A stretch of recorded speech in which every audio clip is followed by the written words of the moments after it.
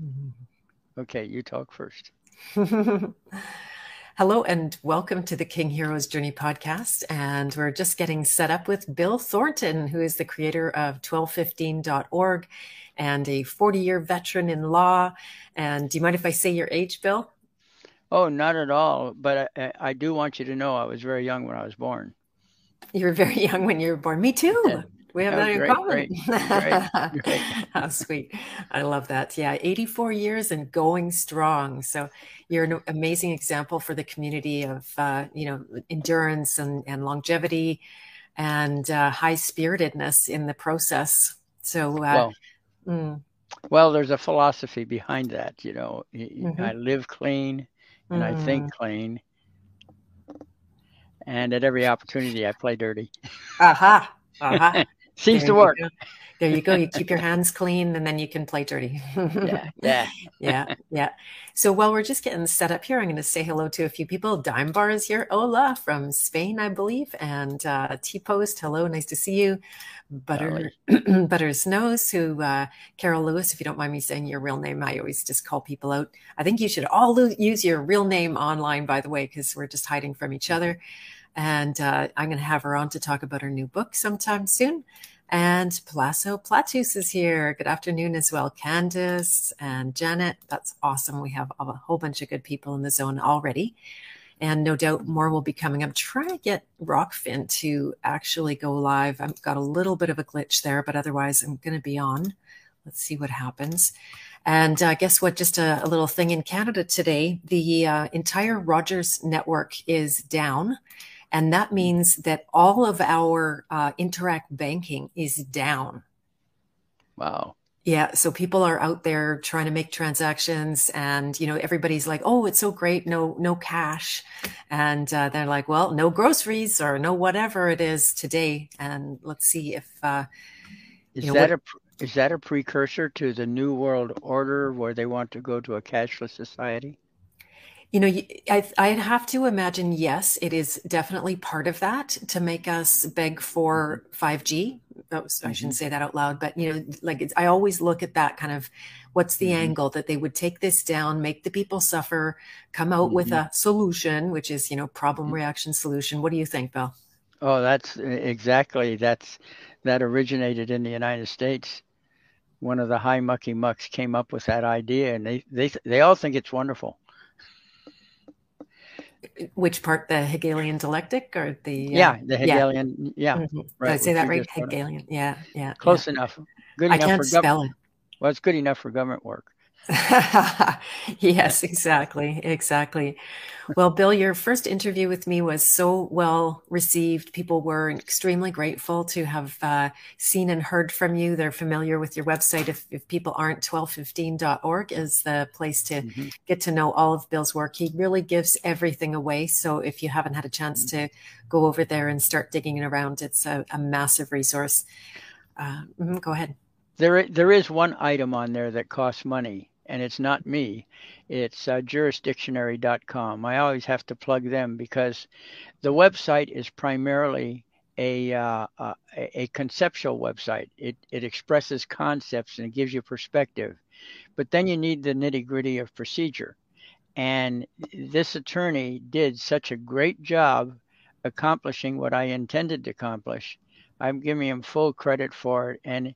And to get a complete course in procedural law for only $249 is a super bargain. Mhm. And the last 20 years or so that I've been suggesting people go to him, I've not had a single complaint, not one, which is really rare. You always get somebody complaining about something. And the thing is that he offers me a commission, but I've never accepted a commission from him. That's how much I admire his work. There you So, go. There you yeah, go. it's a genuine recommendation to him. Good for you. I Hmm. really admire that you help him, you support him. I see him on my King Hero Telegram. By the way, if people aren't over there, then please Hmm. come on down and join me. There is a link in the show notes below, and there's also a link to Dr. Graves' jurisdictionary course. That mine Oh, is an affiliate link. So great, if you great. care to support my efforts in getting law Hmm. news and and information out to you guys, then I fully welcome that. And don't mind paying someone for their hard work. Exactly. I agree. I never, we do live in a slave society, and money's a fiction, all that kind of thing. But a means for exchange is not wrong. And Right. supporting good work and helping that grow is also only positive in my eyes. Well, Um, there's nothing wrong with paper money, excepting one little detail. Governments seem unable to resist the temptation to overprint, and that's what makes gold valuable, is that it's a restricted source. That's the only exactly. difference. Anything, Exactly. there's been civilizations that had rocks that looked like donuts with holes in the middle, and if you had a giant one, you were really rich. Right. Right. Exactly. Exactly. Mhm, Yeah, it's a strange world. So before we dive in with the mhm, topics for today, I just wanted to let people know that I have started to take applications for what's called the House of Free Will Ministry. And this is my private ministerial association, private membership association as well. And there are a few events. Maybe, Bill, we could talk about you doing one inside the ministry as well. mhm. There's on July 14, coming up this Thursday, I'm hosting Paul Gauci, who is the one, he's featured in the film Back to Eden, a really amazing, beautiful, inspiring, and just packed full of knowledge about how to grow in a way that works with nature as opposed to against it, and is extremely successful as a result. His Mhm. video went viral, and I hosted him for an interview, and now he's coming into the ministry to do the first ever workshop in the private for me. Great, great. Yeah, yeah, super good. And then Amanda Ridding will also, sorry to cut you off, Amanda Ridding is also going to be doing the very day after, she's going to be doing a little mini workshop on teaching people how to read their tickets. So lots of people Mhm. have been ticketed for, disobeying the public health orders, Sure. whatever kind of crap that is, excuse my language. But, Mhm. she has many people on a daily basis asking her, well, like, how do I make sense of this ticket? Most Mhm. often they're not even citing an infraction, right? They're just violated the public health orders. Well, what does that mean? What's the crime Mhm. here? Mhm. And so she's got some really, really good advice on how to look at those tickets and how to respond to them as well. So that's going to be coming up. It's the 14th is Paul Gauci. The 15th is Amanda Mhm. Ridding. She'll be doing two more workshops on contract law as well. So she's really eager to Oh, get the wow. knowledge out to the people. Yeah. Yeah. So many Yeah. such as you, Bill. You've taken all this Mhm. time and studied and taken no doubt risks in your life. And you're just so Mhm. generous in wanting to give back. Well, that time I spent studying, the bulk of it was in defense, or actually, I had an attack going on, but I had the world's most dishonest attorney as an opposition.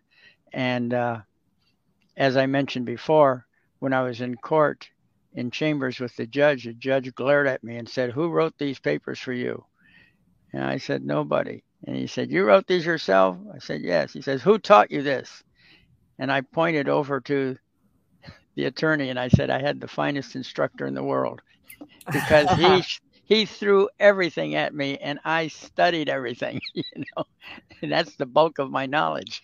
There you go. And that's a Yeah. blessing of it, of having an enemy, is that Oh they're going yeah. to light a fire under your butt to Mm-hmm. learn and Mm-hmm. get sharper than they are. And what does the Bible said? Be wise as a serpent and gentle as a dove. You need to Mm-hmm. really know who they are. Mm-hmm. So Yeah. yeah, my apologies. I think Rockfin is just not going to work today somehow. Yeah, darn. What? Who isn't? I've got another platform, Rockfin, where I go live as well. It's all set up correctly for today at the right time, and it's we'll see if that gets going. So apologies for anybody who might be You trying may. that. Yeah, you may have to do a file transfer to update the other one. Yeah, exactly. I might have to just upload it later. That's always fine. And you think you signed up, but you checked the events box. Okay, very good, Clayton. Yeah, I got your application. I sent you a link back just in case you didn't get it. I think you might have. And Billington Bear is here. Excellent. So good. All right. So I'd love to dive in. And you said Mhm. that you were going to give us a little bit of an introduction first. So what do you have? Right. I just wanted to go over some of the basics, but this is just going to be highlights. I don't want to go into depth. If you want to go into depth, you just go to 1215.org. That's 1215.org. and you'll get the real detail on it. But it's good to have your attention brought to it. The first thing I want to cover is the Serenity Prayer, and a lot of people associate that with Alcoholics Anonymous. But the fact of the matter, it's a tremendous thing here. And I'll just read it to you. It says, God grant me the serenity to accept the things I cannot change, courage to change the things I can, and wisdom to know the difference. And let me tell you something. One of the biggest problems I have with people who call me is training them into knowing the difference between the things they can change and the things they can't change. If people get enveloped with this great internal force to change everything, not distinguishing against the things that they cannot. And so they have big headaches in their life. So exactly. Yeah. So it's a fabulous point. I love that prayer. Yeah. That to me, that controls everything I do. I make a determination. Well, it's not really a conscious determination. It just seems to have become habit now. I know what I can't change and what I can. And I put my energies in the things I can change. Nice. So one of the key things about this whole process is attitude. You really have to maintain a positive attitude. Now, for example, see what happens is you channel your mind. And if you have the wrong attitude, you miss things. You don't see what's within your vision, and even though it's within your vision. And so, for example, I'll give you a good example. If you've ever bought a car, have you ever noticed how many other people are driving that same car that you're driving? The very same thing. It's because your mind became tuned in to that particular thing, and you see it, and you don't see the other makes. I mean, they're there, but you don't really identify with, but you sure identify with the one you just bought. So exactly. I'm experiencing that right now. Oh, you are? Okay. Yeah, exactly. Yep. Yeah, not with my car, somebody else's, but yeah, but attitude is a big part, being positive. You walk down the street, if you smile at somebody, they will smile back. It's just automatic. And so when I go into court, I'm friends with everybody. I'm friends with the judge, how you doing? If I've seen him several times, like how's your family doing or something. I try not to make it think like I'm getting information on him to take revenge. You got to be careful about that. Or schmoozing him, right? Like, no, you can't be insincere with that, right? That's correct. You have to be genuine, genuine positive attitude. And it works. It really works because, see, if you generate hate, that gives them energy to attack you. Nobody likes to hurt somebody they like. Okay. Exactly. It's kind of a basic human characteristic. So develop the attitude. If you find yourself getting angry, take a break, calm down, because you are absolutely going to miss opportunities to win your case. You're going to miss your strategies that you could have and so on. So it's really important to separate yourself from your problem and then treat it as if it were somebody else's problem and you're trying to help them. Exactly. So, could I jump in there? Because yes. Bill, this is my subject for 20 years since surviving cancer. And this is how I survived cancer, was to take down some of those really blinding, emotions and programs that lie underneath them. And I couldn't see the forest for the trees. 3 years doing everything, quote unquote, right. I'm still a dying person. What am I missing? I'm asking God, like, please show me, what am I missing here? Right. And that's when I started to do this work of being able to take what was hidden to me, but usually obvious to everybody else, actually, right. and systematically begin to let that go, or whatever it means, to transmute it, to turn that snake into a rope, because it's the illusion. And you're exactly right that when you come at people with heavy energy, like you say, lust, anger, pride, all of those, it actually gives them right to become your attacker, where it wasn't the case before. Hmm. and and you don't see what's going on. You're going to get slammed before you even know what happened. So that's a big part of the work that I'm doing in the House of Free Will. If anybody is wanting to do that, very brave work, Well, actually. that's cool. Yeah. There's an interesting thing is you can develop friends inside of the system without even knowing it. Uh, I always like whenever I meet a clerk for the first time, and I don't know why, but the joke I tell them does not get around. Every new person I meet, I tell them the joke. They love it. But what I say is, I say, did you hear about the guy that was fighting his parking ticket in court the other day? Well, no, what happened? you know, and I say, well, the judge was getting impatient with him. And the judge said to him, sir, didn't you see the sign? He said, yeah, Your Honor, I saw the sign. It said fine for parking. Good one. Believe me, the clerks love it. And they when you're not see a clerk is told very strongly, do not give advice. It's against the rules to give anybody any advice. Mhm. So I ask them a trick question. I say, could you tell me what you require? Okay. And Kind what of do they turns the say? tables a little bit. But I also tell them a joke, and I'm very friendly. And if a clerk rejects something, I don't argue. I accept their rejection and I see if there's something I can do. And one time I was in front of a clerk and I had my uh, my complaint said action at law. He didn't know what that was, but it wasn't what he was used to, and so he rejected it. And there were a few other things that he also rejected, and he said you'll have to go back and retype it. Well, guess what? Under the Evidence Code of California, typing includes handwriting. So I crossed out the where it said action at law, and I hand printed complaint. Now he was happy. Oh So, boy. There you but go. so don't ever argue with the clerk. They actually are trying to do their jobs, and they have no animosity until you get a reputation for being a big hassle. Mhm. Then everybody hates you. So Right. don't do that. Be very friendly and cooperative, and just accept the fact that for the moment you're talking to the clerk, you are the clerk's slave. The clerk says something, roll with it, try to fix it, because what happens is once in a while they come through with a little jewel of advising you. There was a woman that was trying to issue a court order under her own signature without a judge's signature. And the clerk was arguing against her. You can't do that. And she was there all morning long from opening to noon. She was arguing with the clerk about going back and forth. Well, anyway, she did it in a friendly way. Coincidentally, they had been high school friends anyway. That was just a coincidence. But anyway, that was on a Friday.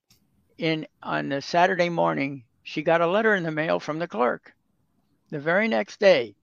And the clerk had taken the time to do the research, found the code that would allow it, and accepted the order. Wow. Told That's her to above bring and it beyond. in. Yeah, bring it in and we'll file it. How about Amazing. that? Hmm. Yeah. So the clerk can be your friend. And remember this too, these arrogant judges often mistreat their own employees. Their own employees hate them. And there was one woman that I was working with. She was going through the entire. Now Los Angeles is the world's largest court system, I think. And she was going through the hallways everywhere, all the offices, trying to find a paper which had been pulled out illegally from the clerk's files. There was no out card saying that it had been pulled out by whom. And so eventually she found it on the clerk's desk, not the clerk's desk, the judge's desk in her case. So anyway, at the end of the day, she was leaving, and she walked by a group of clerks that were, a little clutch of clerks that were talking about whatever. And as she walked by, one of them peeled out from the group and asked her, "Are you Mrs. So and so?" She said, "Yes." She said, "I just want you to know how much we appreciate what you are doing." Ooh. And then she went back into her group. So Hmm. the court system is not all bad. The real problem is the attorneys and the judges. Okay. Okay. The Okay. rest of the staff, they're not going to risk their jobs to protect your rights. So it's up to you to create the best paper tools that you can to enable them to help you without risk to themselves. Hmm. Hmm. And Very important. what Yeah, risk would the clerk have, for example? like losing her job. Oh, because Uh, she filed something that shouldn't have been. Something, yeah, whatever, any Mhm. excuse, maybe Mhm. she's unpopular anyway, and now they got an excuse to fire her. Ah. Or at least reprimand her or something, So you want to do everything you can to help that clerk to keep her job or anybody in there. They're actually, I know this is hard to believe for some people, but there are actually honest judges. Hmm. But they have similar restrictions. They have peer groups they have to satisfy, and they have orders from above, whatever. And so if you give them good paperwork, then internally, like for example, the judge you're with may be arrogant, but if he gets something that's radically different, which is a lot of our stuff is, because we're going to common law and they don't know common law, he might go to a fellow judge, and that fellow judge might be actually honest and say, you know, judge, the good judge might say, you might get your tail in a ringer on this one. Maybe you ought to decide a different way, and so on. That Hmm. happens. We've over and over again, we've had help that we didn't know where it came from. All we know, suddenly the judge does a 180. And this actually happened one time in a significant way. There was a woman who was fighting her traffic ticket, and she was in a state court, and the judge got promoted to federal court. So he ordered the case transferred over to where he was, okay, and proceeded to continue doing what he could to take away her rights. And finally, she sued him, okay, filed a parallel lawsuit against him in the federal court. And then he came through with an order ordering her not to file any more papers at all in either case, either the original or the other. Well, she filed some anyway because, after all, it was her right. And so her son put together a habeas corpus. I had something to do with it. I was helping her, you know. But he did a habeas corpus, and we filed it. In habeas corpus, you could file it in more than one court at one time at that time. Now, they've kind of changed some rules, but anyway. So we filed habeas corpus in 7 different courts, okay? The trial court, the appellate court, the Supreme Court, that's 3 on one side. Federal government has four levels. They have the circuit court in addition to those levels. And a couple of weeks went by, and she had been in jail for like 2 months in solitary confinement all that time. Oh boy. Well, the judge Torture. didn't like her. And so anyway, he pulled her out of court, out of jail, and he said to her, now, Mrs. So-and-so, he says, I believe that you have learned your lesson, and therefore I'm ordering you to be immediately released and the record purged. What was he doing? He was covering his butt. Right. Right. And there was one attorney that was so angry by what he saw being done to her, he offered to represent her for free against these people. Well, she was burned out with that. I mean, she had really put a yeoman's effort into it, and she was just burned out. So she never followed through. But it just shows you that if you do your paperwork, sometimes something happens. You'll never know why, but somebody had to talk with that judge, I'm sure. Yeah, exactly. I have to imagine burnout would be a huge factor in Very court huge. proceedings, right? Like, yeah, it's I bet that stops many people from even beginning. I know I'm one who, 3 to 5 years for an average lawsuit, and Oh yeah. Not only that, but when you have a strong foundation of ignorance, you don't know what you're doing, and you're trying to match the quality and experience of a full-time attorney who's after you, yeah, it's very difficult. Yes, you do get burned out, and I understand that. And I've seen it happen several times with people. And I have to honestly say that your first priority should be to avoid the court. Right. And by the way, that's not my wisdom. That's actually out of the Bible. It says settle with your adversary before you get to the judge, or he will take away even your coat. I think it has words to that effect. Exactly. Yeah, I just looked that up recently, and it's downright threatening, saying that you might be in bigger trouble if you go to court.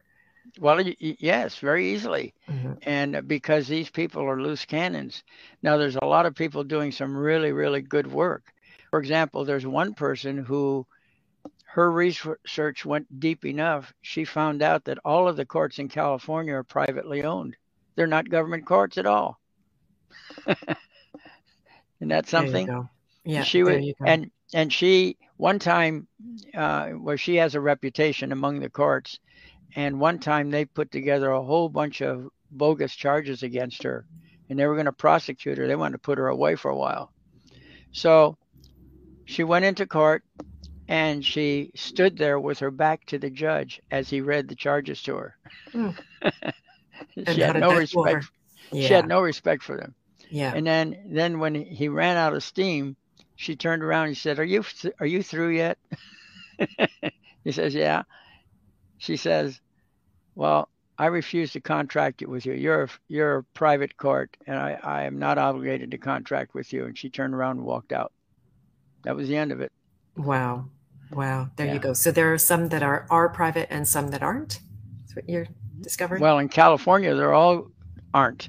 They all aren't. Oh, I mean, they're all private outfits. They're not government at all. Yeah, that was my understanding. Exactly. Yeah. They're corporations, businesses, kind of like anybody. Exactly. Yeah. And when you go to Dun & Bradstreet, now Dun & Bradstreet is probably the business credit outfit to go to if you want to get a credit report on some company. I used to have a company as a sole proprietor, and I was there. I had a DUNS number assigned to me. And but anyway, the Dun & Bradstreet has registrations from these courts. And one of the things on the registration application is what kind of an organization are you? And the courts register and they say they are corporations. It's right there. Yeah, so, exactly. Yeah, people just don't know, right? They don't have to contract with them. Exactly. It's no different than if a Walmart cop brought you into the Walmart court. You don't have to accept their offer. And that's what it is. It is an offer to contract. When you go, like in a criminal proceeding, you go in and they say, "You're charged with so-and-so. How do you plead? Guilty, not guilty, or no contest?" Well, the fact is that there's a fourth choice that they don't tell you about. And that is, I don't agree with the whole damn system. Yeah. Right. They are trying to contract you into their court system.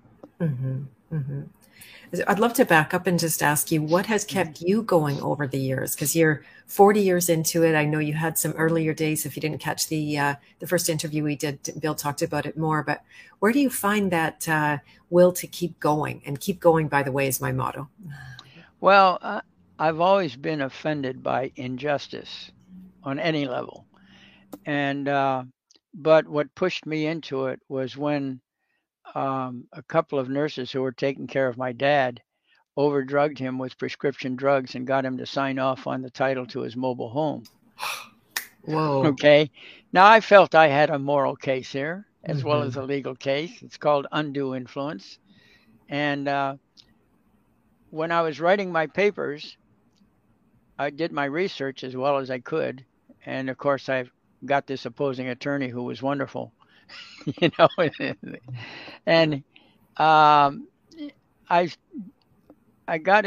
would take my papers and give them to a person who didn't know anything and just ask them if they could understand what it said. There were also two different attorneys. I gave it to them separately. They didn't know about each other. and just had them red pencil stuff. And then I had one friend he was from Russia. He was an immigrant, and he knew English better than anyone I ever met. And he just tore my stuff apart, corrected my English. And so I went to court, and the judge says to me, he says, I'm leaning over backwards to give you the benefit of the doubt because you don't have an attorney. Sounds good, doesn't it? Mm-hmm. He says, but I don't understand your paperwork. Could you explain it to me? Well, I didn't explain it to him because I knew what the answer was. The answer was, you're not getting out of this court anything. Mm-hmm. You're destined to lose, because how could he not understand after all that filtering system? So I got the message. I wasn't going to win. And I had an attorney tell me, he says, look, if you make a motion, they'll grant all your motions as best they can, but they'll decide against you at the end. Mm-hmm. They'll mislead you. Right. So I got a tremendous amount of experience. First of all, because I had a nasty opposing judge. I mean, not judge, I meant to say attorney. Mm-hmm. Okay, that was a real education there. And then I had the high energy and so forth. Well, now that I acquired all this knowledge, I share it. To me, it's become almost like a religion. Preachers go out there, they don't ask for you for money. They try to proselytize you. Well, we got the same thing with law. And I try to proselytize people to come over onto the common law system, because the common law system is the higher system. Mm-hmm. Now, we have in California a nice little code. It's I believe it's the code, the civil code.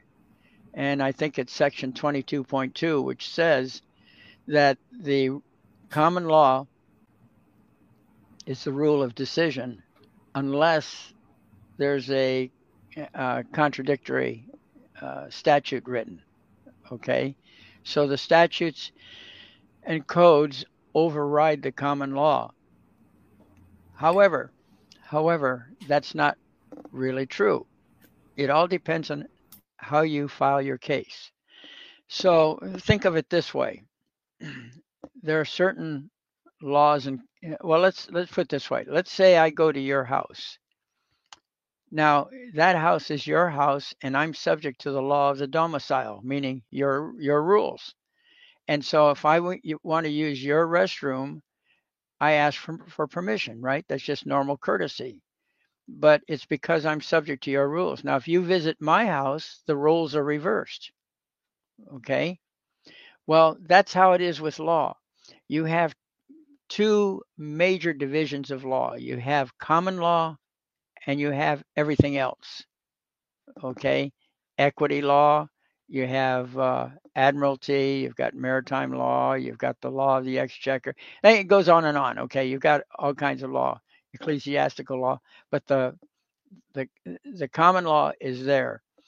Now, if you file your papers in such a way that you're citing codes and statutes and so forth, what'd you just do? You went into the non-common law house, and you're subject to that. And naturally, the common law is subservient to the other systems. Okay, so when I put my papers together, the very first sentence, it's I have to pat myself on the back on this one. I made it up, but it is a genius of simplicity. Because here's what it says, and I'll quote it to you. And if you got your pencil ready, I'll say it slow enough so that you can write it down if you're watching this show.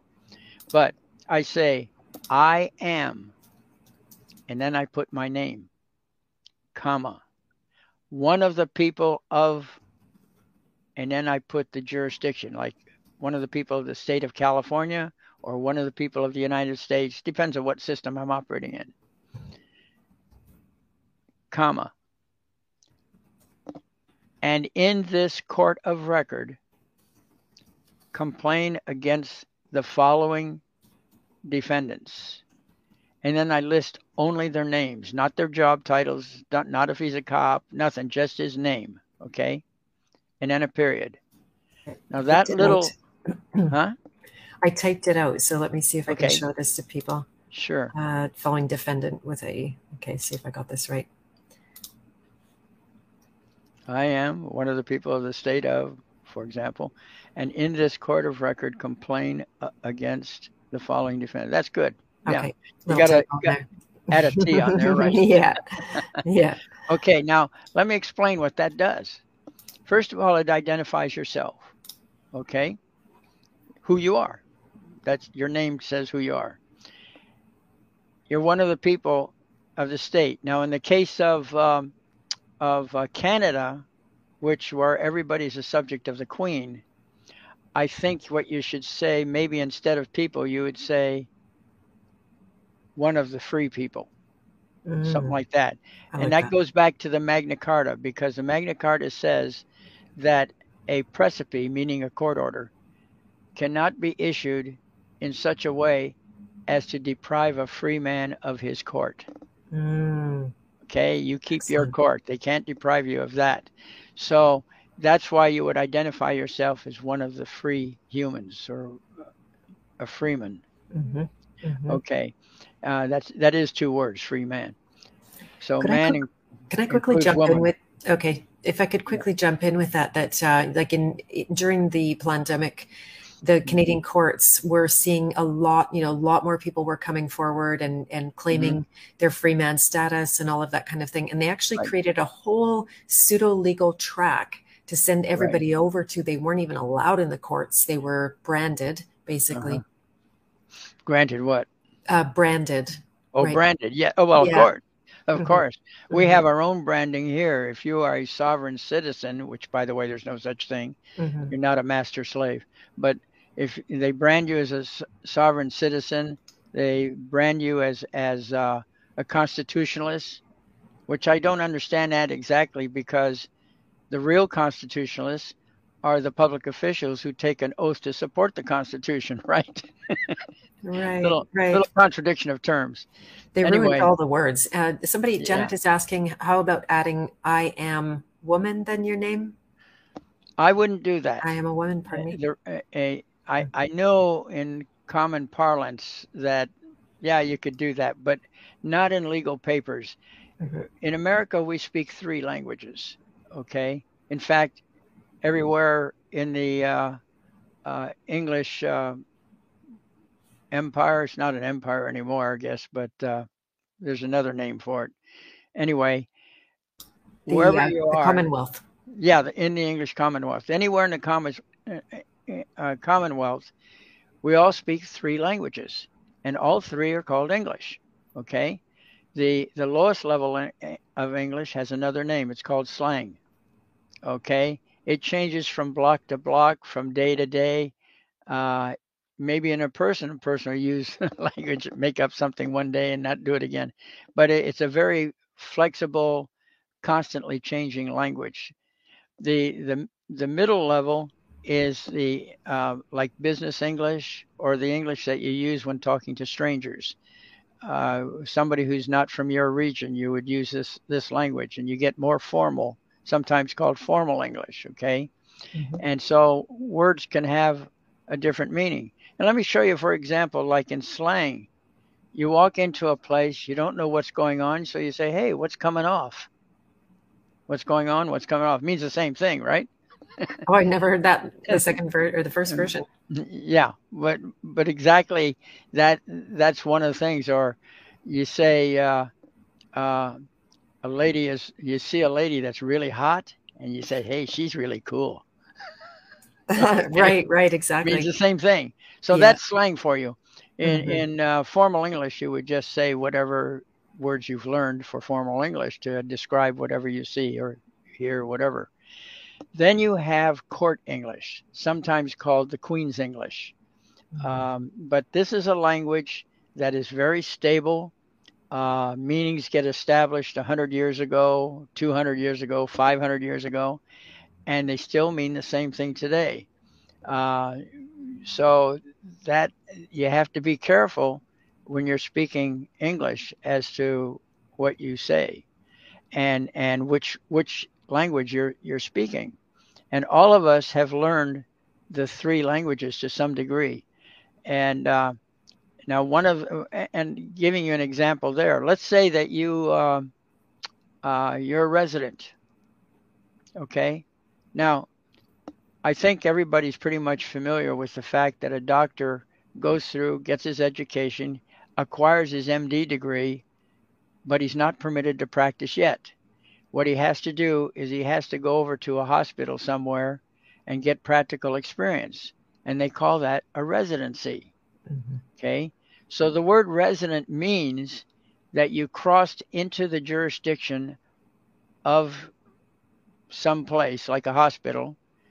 You're subject to their rules and so forth. You complete whatever you're supposed to accomplish, and having completed your job, your purpose, you then leave. You go home. Okay, so if you're a resident, if you're doing a residency, you're just there for a purpose, and then you leave when you finish it. Okay, well, here's a little trick the government does. You apply for a driver's license. Now, in a driver's license, one of the questions typically on the form is, are you a citizen of United States or citizen of Canada, whatever? Okay, they ask you, are you a citizen? Okay, well, what are you a citizen of? Well, you're a citizen of the jurisdiction, the United States, let's say. And in the United States, if you're a citizen of the United States of America, you're a citizen of the District of Columbia, the capital. That's all it is. You also have separate citizenship of each state. Now, I don't know how Canada works, but I presume that if you're a citizen of Ottawa, that's one citizenship. But if you're a citizen of Canada, that would be another citizenship. Mm-hmm. Mm-hmm. Like I said, yeah, I don't know. I don't know if it works that way there, but not with a citizen. Yeah, I've never heard that. Citizen of Ottawa, certainly citizen of Canada is what they use. And I don't know if we have an equivalent of the District of Columbia like you do. I have no doubt that you do. It's just not bragged about. Okay. And I'll tell you why. Mm-hmm. It's too tempting to do it the way we do it in the United States. Okay. Too tempting for government. Because here's what happens. A person declares that he is a resident of, let's say, California. Okay? That means that he crossed the border, came into California. He's there for a purpose, and when he completes his purpose, he will leave. Well, the United States Constitution says that the federal government can regulate interstate commerce. So when you cross that border, you're saying you're a resident. That means that you're engaged in commerce, and therefore they can regulate you, and therefore they can require you to have a driver's license. Okay? Mm-hmm. By your own admission. There's a few other tricks, like the word driver is a commercial term. Mm-hmm. Okay? Passenger is a commercial term. Yeah, goods, right? When they ask you about your goods, it's like, no, I have no goods. I just have my things. Yeah, exactly. Yeah. Mm-hmm. So there are all these little word tricks that you really got to learn if you're going to engage in law. And now, how did we lead into that? Because I lost track of my mind. Yeah, that's okay. I know that I did want to hear as much as you want to share about the history of the Magna Carta. I'm very curious, like what was life like in 1215? What was the context of that Magna Carta coming forward? I know that the signing of it is a little bit questionable. That's the first conversation you and I had about King George, who signed it, reportedly under duress, what that means, if anything, how it's related to the Confirmatio Cartarum, if I'm saying it correctly. I still can't remember that. I have to read it to see. Well, like the life was not good back then. Believe me, the homeless person in the United States is far better off than the king ever was in those days. I mean, they put heavy tarps up on the walls to keep the heat in and the cold out in the castles. They didn't have heating systems. Right. So, I would not trade my life, no matter how lowly it gets in this country. Even the jails are better, I think, than what the king had, So, but anyway, if you are a human being, that's synonymous with a monster.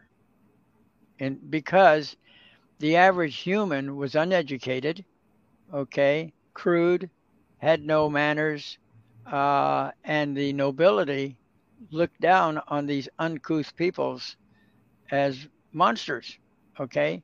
So the term human being, actually, in one dictionary, I think it's the Ballantyne's dictionary, says that it's uh, human being is a monster. Okay. Yes, I've looked that up. If you look up the word monster in the Ballantines, it says human. It doesn't work the other way around, though. Okay. Well, by implication, it is the other way around. That's right. Yeah, yeah, Yeah, exactly. They just didn't want to sure. say it blatantly like that. Exactly. Yeah, Yeah. I'm speaking rather loosely, but you're right. You are absolutely correct. And so they looked down. There was no respect for the average individual. And but anyhow, Unlike the today, right? you sure there's any respect by the higher ups? Yeah, I think we're in the same boat. Yeah. Exactly. However, the nobility back in the days of in the 1200s, the nobility were very powerful. They actually had their own armies, okay? Mm. And so the king was not all powerful and centralized in his command like we see in modern times. But the king was conducting his own private wars against France, and he was conscripting the personnel of the nobility, and he was also taxing them higher than they were willing to pay. And so they finally rebelled. They cornered him by the River Thames in Runnymede, and they made an offer. They said, if you will sign this little document called Magna Carta, we won't cut your head off. And he was a wise king, so he signed it, but he never had the intent to actually conform to it. And at the next opportunity, he was going to, override that if he could. And the nobility went to the Pope, and they got him to bless it, and so they had a double whammy there that for making the Magna Carta valid. As Providence would have it, both the Pope and the King died within a year and a half. And so the new guys coming in did not have the political power that the former guys did. They had not reestablished themselves. So the nobility immediately went to them and got them to recertify and rebless the Magna Carta. Now, there's some people who claim that, well, the Magna Carta was obtained under force, so it cannot be a good contract. Okay, but that's not the case, because every sovereign since King John has recertified the Magna Carta, so it's good. Right. Okay, There you it's go. valid. Now Yeah. they did modify it along the way, and my understanding is that they never canceled anything in the Magna Carta, but they simply transferred it out into other areas of the law, where it would fit a little better. Mm-hmm. But the original terms are still valid even today. Nice. Nice. So, Could I jump in with something, Bill? This is a little sure. bit of an aside, but very interesting. I was musing about it last night as I was preparing for this, and there is some evidence to show that they might have added 1,000 years to our calendar that really doesn't exist. What that would mean, if it were true, is that that would be 215 BC. Pardon me, AD. AD, right. Yeah, yeah, not, and that's like only 200 years since the life of Christ, who turned the whole legal system completely inside out. Like he came to break the law, among other things. Yeah, I couldn't speak to that. I have never heard that before. Mm-hmm. I do know that there was a period in history where they did adjust the calendar by 15 days, or maybe it was 11 days. I wasn't prepared to talk about that subject, Right, but that's okay. there were riots by people who felt they lost something. They were rioting. They were saying, "Give us back our 15 days." It's like their life had been shortened, you know. Well, that's how I always feel in daylight savings time is like, give me back my hour that you Oh, but stole. they are accommodating. They do. 6 Yeah, months later later down the or lane. I whatever. know. Yeah. I know. Yeah. And I'm known not to change my clocks like a rebel without a cause. Oh, I see. Yeah. Dunbar is just asking as well, if you don't mind another interruption. So made an offer, sign or death. Sounds like a fair contract. Actually, it's not a question. Yeah, just that's. Yeah. Well, I agree with his observation. Mhm, Yeah, mhm, it's a fair mhm. contract, you know. Eh, Yeah, Anything that people do as a group, I think is fair. Unless it's a democracy, then it's not necessarily fair. It right. becomes a dictatorship of the majority. But that's a whole separate argument. I want to go back to the residency just for a moment, okay? Please. Because there's the other half of that, which is domicile. If you are domiciled in a place, you belong there. You're not a resident. If you're a resident, you're there for a purpose, and when you're finished, you'll go home. In the United States, if you're a resident of a state, going home and you're a citizen, that means going home to District of Columbia, Washington D.C. Mm. So that that's so you're an outsider and therefore subject to interstate regulation. And but if you're domiciled, you belong there. You don't need a reason for being there. Okay. Mhm, So mhm. So anyway, that's the status you would rather oh, I'm claim. domiciled. I'm always domiciled, right? I'm Mhm, never a resident of anywhere, you mhm. know. Yeah, good to Well, know. now the exception to that is that, for example, I have a commercial driver's license, and so I can drive semis. And why did I get that? Well, it turns out that there's not much money to be made in the law, especially if you're giving everything away. Right. So I wanted to make some money, and my reasoning is that we, the people, have authorized the government to regulate interstate commerce. So we hire these people to figure out a set of rules. And now I'm turning around and I want to join the interstate commerce. Why shouldn't I follow those rules? Okay. The only thing I'm against is the abuse of the rules. But as long as everybody's obeying the rules, the cops obeying the rules, I'm obeying the rules, everything should be fine. And if I break the rules, okay, one of the rules is you pay a little penalty for it, you know. But that's okay. To me, that's okay. It's when the abuse comes that I'm against it. Mhm. So I'm not against the system. In fact, I'm trying to make the system better. And I want us to follow the system. And if there's something wrong with it, let's change the system. But I'm not in rebellion against it. And part of my attitude comes from the fact that my background is that of a systems designer. I made up rules for other people to follow in business. So Mhm. anyway, It so has that its place. Yeah, if I could jump in there too, it's the public versus the private, and that if every and sure. the say civilized versus the wild is another way, because if it was all just wild, and Uh-huh. masculine feminine apply here as well, then you would there would just be no way to make use of, or have any kind of semblance of order in the process, right? But if you Sure. have both working together, you've got some rules for when things Hmm. go off the charts. Then all of that wild side has a Sure. place, and it's contained and works nicely. And with the increase of density of the population, you are going to get more rules. Because there's more collisions between people, philosophical collisions, you know. Hmm. Uh, so we get tighter and tighter, more and more rules as you get a greater density. Hmm. Hmm. So Yeah, yeah. That's a um, whole other rabbit hole, but I'll let you keep going on the okay, history. yeah, it is another rabbit. You're Yeah. you're right. It is another rabbit hole. Mm. Um, I'd like to also mention just real fast because I've ground up a lot of time already. But um, there's this thing about honor and dishonor. You always want to be in honor. If to dishonor, there's two ways to dishonor something. Somebody makes a presentment to you, they say something, they make a claim, anything, whatever they say. Now, if you argue or if you just remain silent, either way, that's dishonoring them. You should always come back with a rational response.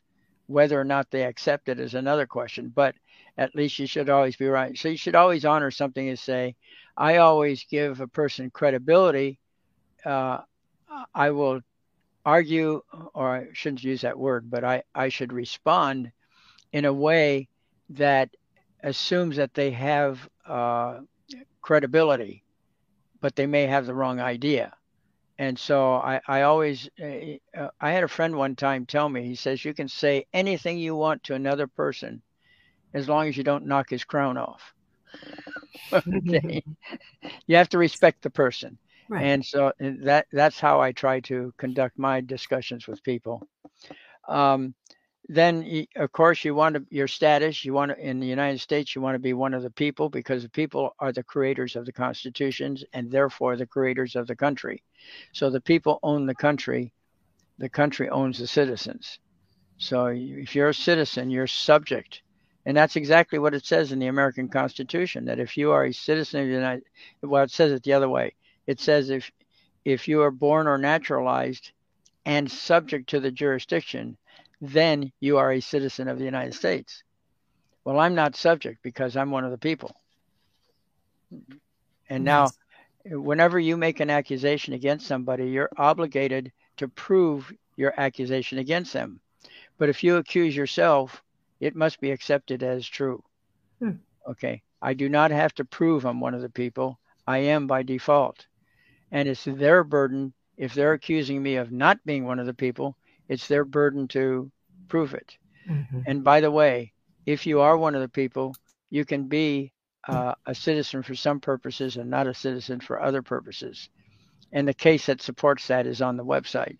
So it has to do with the Jicarilla Indian tribe.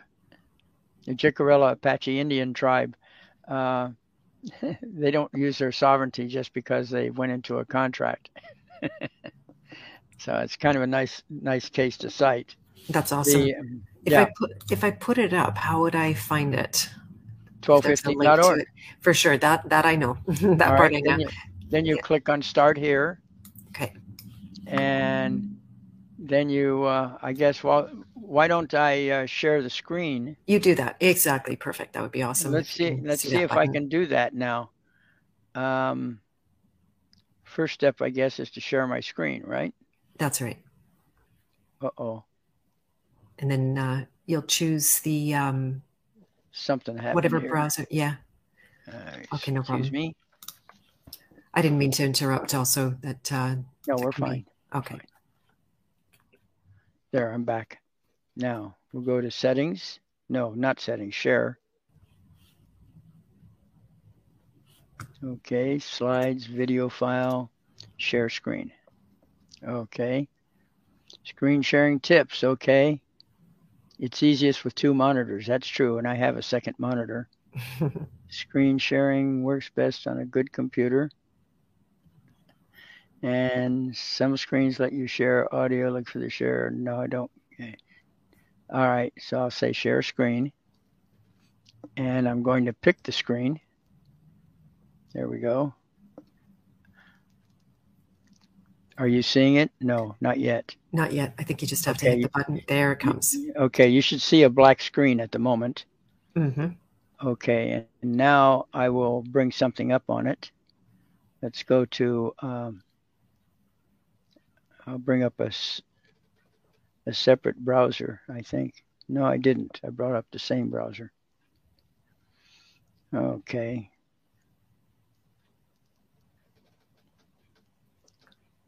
Oh. Yeah, I wonder if you had to share. You could flip me the link in the private chat, and I could share it for you if that helps, just to make it a little simpler. Well, we're on the way.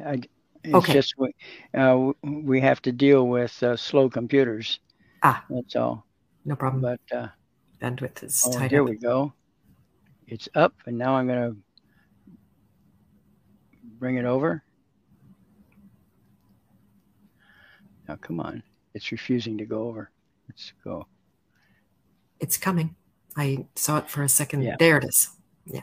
Okay, and we go to 1215.org. All right, and then we go to the old website, and we then click on Start Here.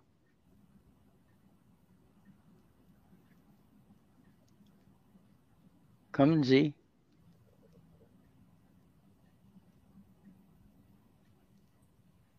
I don't know why, but it's showing up. Oh, okay. I see you're looking at it too, and I'm seeing your screen on my home screen. All right, now we go down to I think it's Court of Record, maybe. No, I think it's Superior Court versus Inferior Court. And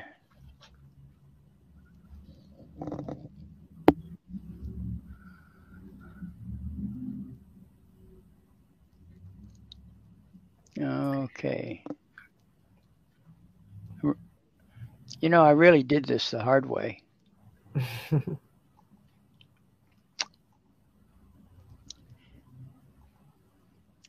Let's go to search this website. Mm-hmm. All right. And then I will type in Jicarilla.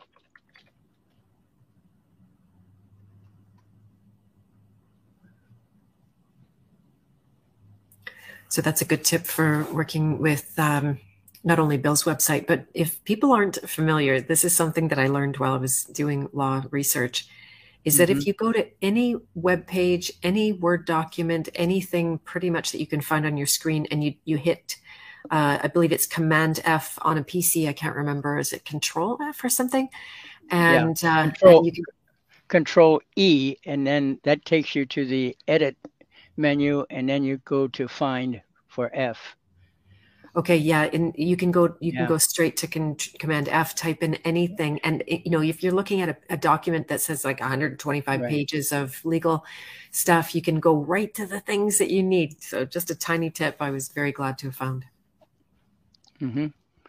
Well, so I do. Oh, it's Alt E, not Control E. Alt E on a PC, and then F to find, and then somewhere it shows, oh, there it is. Okay. Gorilla. There it is. We found it. It's under miscellaneous within the sovereign page.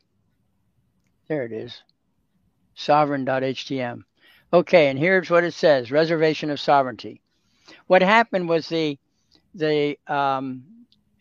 Jicarilla tribe went into a contract with a corporation, and the purpose of the corporation was to mine the minerals on the lands of the Indian tribe.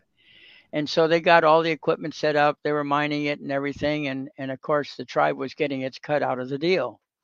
Well, then the tribe said, well, we need to apply an extraction tax. Well, the company said, wait a minute, we have a contract with you. And it got into the Supreme Court, and the sites are there on the page, and so this is what the Supreme Court said.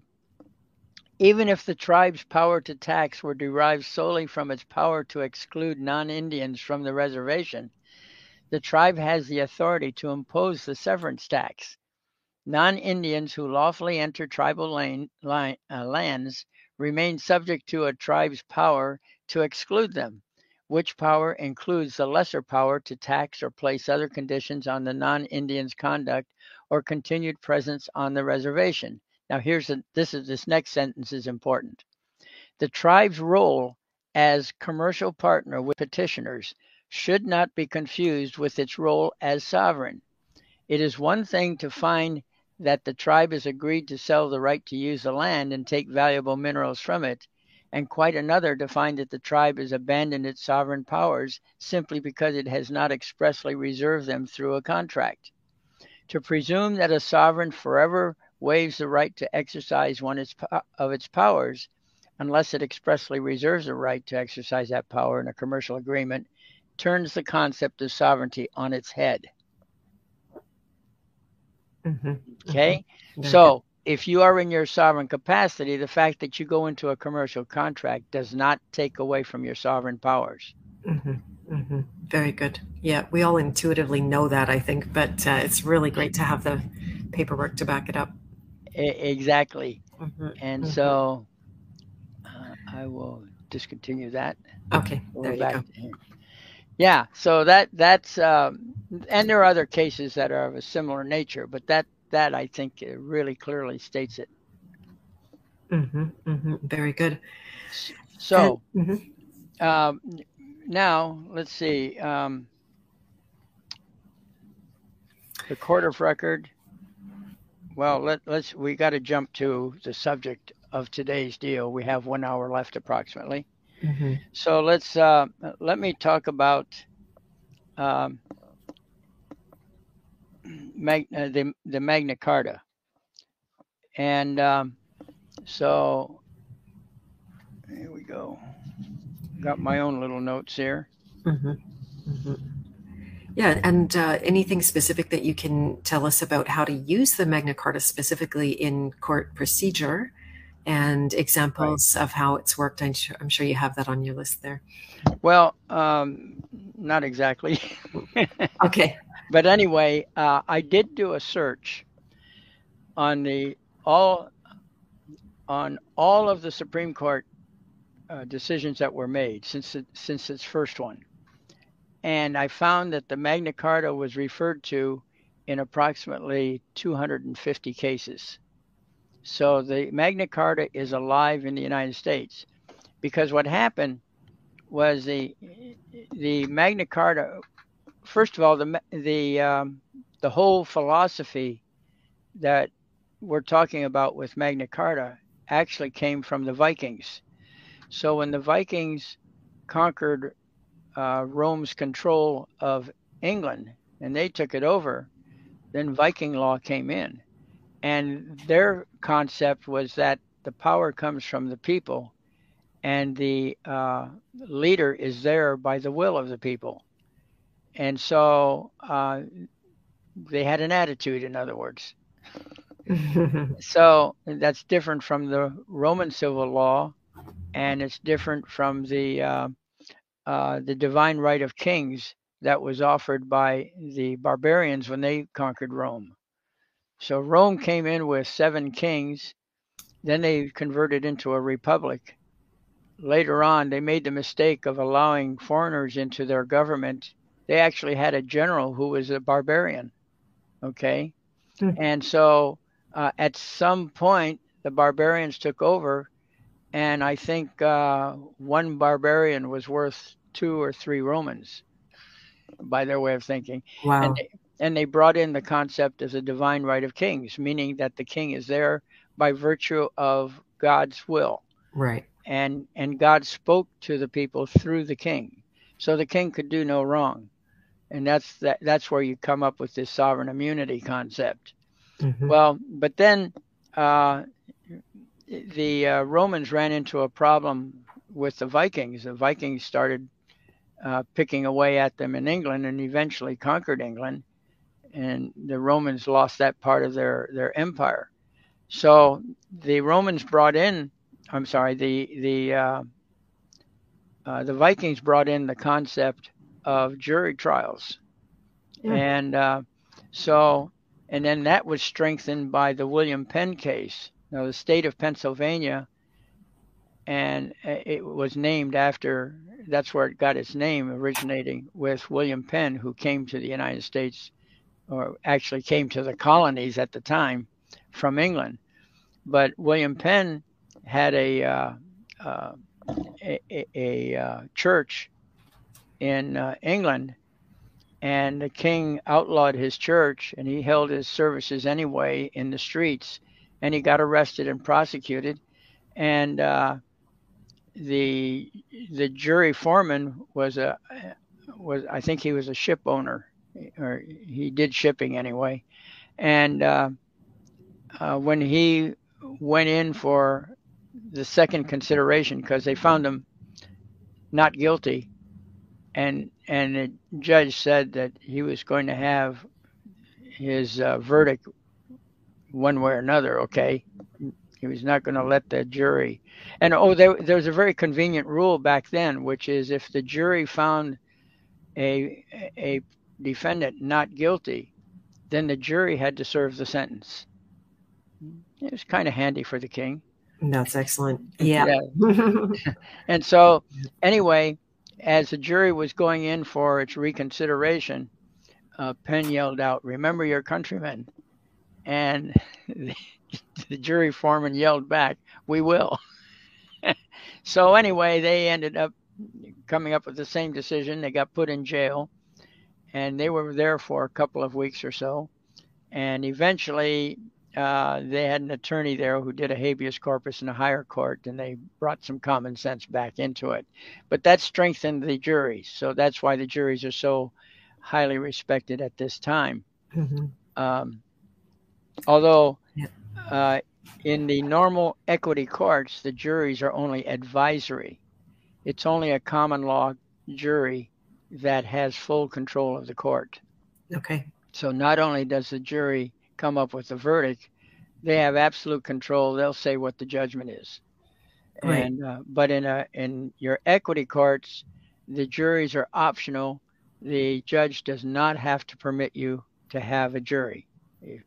Now, they generally do, because that's our current belief system, that you have a right to a jury, but you actually don't. And in the Waco case is a good example of that. In Waco, Texas, that was where they burned down the compound, and killed a few people. Well, by order of the Attorney General of the United States. So a few people managed to get out of there before the real burning started. And later they were prosecuted because they were connected with this problem. They were prosecuted for murder. And the jury said, nope, they're not guilty of murder. Okay. And the judge said, well, actually they are. And they got 20 years each anyway. So the jury went to jail? No. Okay. The defendants went to jail. Right. Got it. We dropped that concept of them going to jail. We don't do that anymore. Sorry. Yeah. I know it's tough for the sovereign, but for the king or the queen. Anyway, so that's the story behind a jury. Okay. Now, which we for the most part do not have in Canada. I'm sure by design. Oh, you don't have the juries? Yeah, I think there are exceptions. I should know more about this. I'm trying to comb my mind. If there's anyone in the chat who knows more about juries in Canada, please tell. Well, first of all, the juries are optional. I mean, we both have the same general system of law. The juries are optional in equity courts, and any crime is prosecuted in an equity court. Okay, so it's only the common law where the juries must be granted. But in an equity court, it's the decision of the judge. You can decide to have a jury or not. So, and once the jury makes its decision, he can decide to ignore it because they're only advisory in an equity court. That's a whole subject, which we take a lot of time on that too, if we chose to. Okay, but anyway, we end up with the Magna Carta. Now, the Magna Carta has some interesting features in it. But before we get into that, let's go into the Confirmatio Cartarum. Translated, that comes out the confirming charter. Okay? And what this confirming charter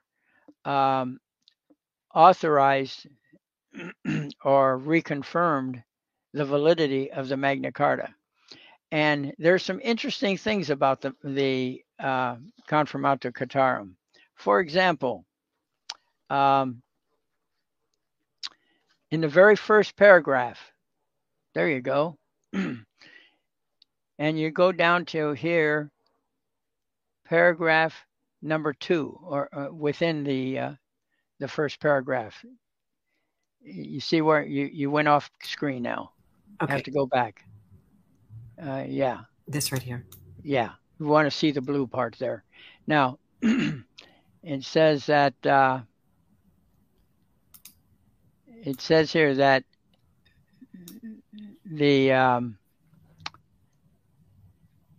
that the sheriff, shires, and all our other officers, okay, that they cause the aforesaid charters to be published and to declare to the people that we have confirmed them in all points, and that our justices, sheriffs, mayors, and other ministers, which under us have the laws of our land to guide, shall allow the said charters pleaded before them in judgment in all their points, that is to wit, the great charter as the common law. So right there, you have the common law in writing, because bureaucrats don't understand talk. They only understand things in writing. If it's in writing, then it must be true. And of course, the writing has to come from an authority. In this case, it was King Edward I in the year 1297. That was 82 years after the Magna Carta. But he has to accept the common law or the Great Charter as a common law if you demand it. Okay, that's the key thing. You have to demand it. Okay, shall allow the said charters pleaded before them. Okay, that means you're demanding it. So, and okay, so another interesting thing about the Cartarum, if you scroll down a little bit, if any judgment be given from henceforth contrary to the points of the charters, it shall be undone and holden for naught. So there cannot be any contradiction between any judgment and what the Magna Carta says. Okay? Now here's another interesting thing that is not done anymore. In Article 3, it says, the same charters shall be sent under our seal to cathedral churches throughout our realm, there to remain, and shall be read before the people 2 times by the year. Twice a year, these things are supposed to be read to everybody in the church. Okay? The nobility did not want the people to forget. Okay? I don't know anywhere where that's done anymore. Right. You never heard of it. And why would the nobility not want people to forget the Magna Carta? Because that's where the power is in the people. You know? So they were well aware.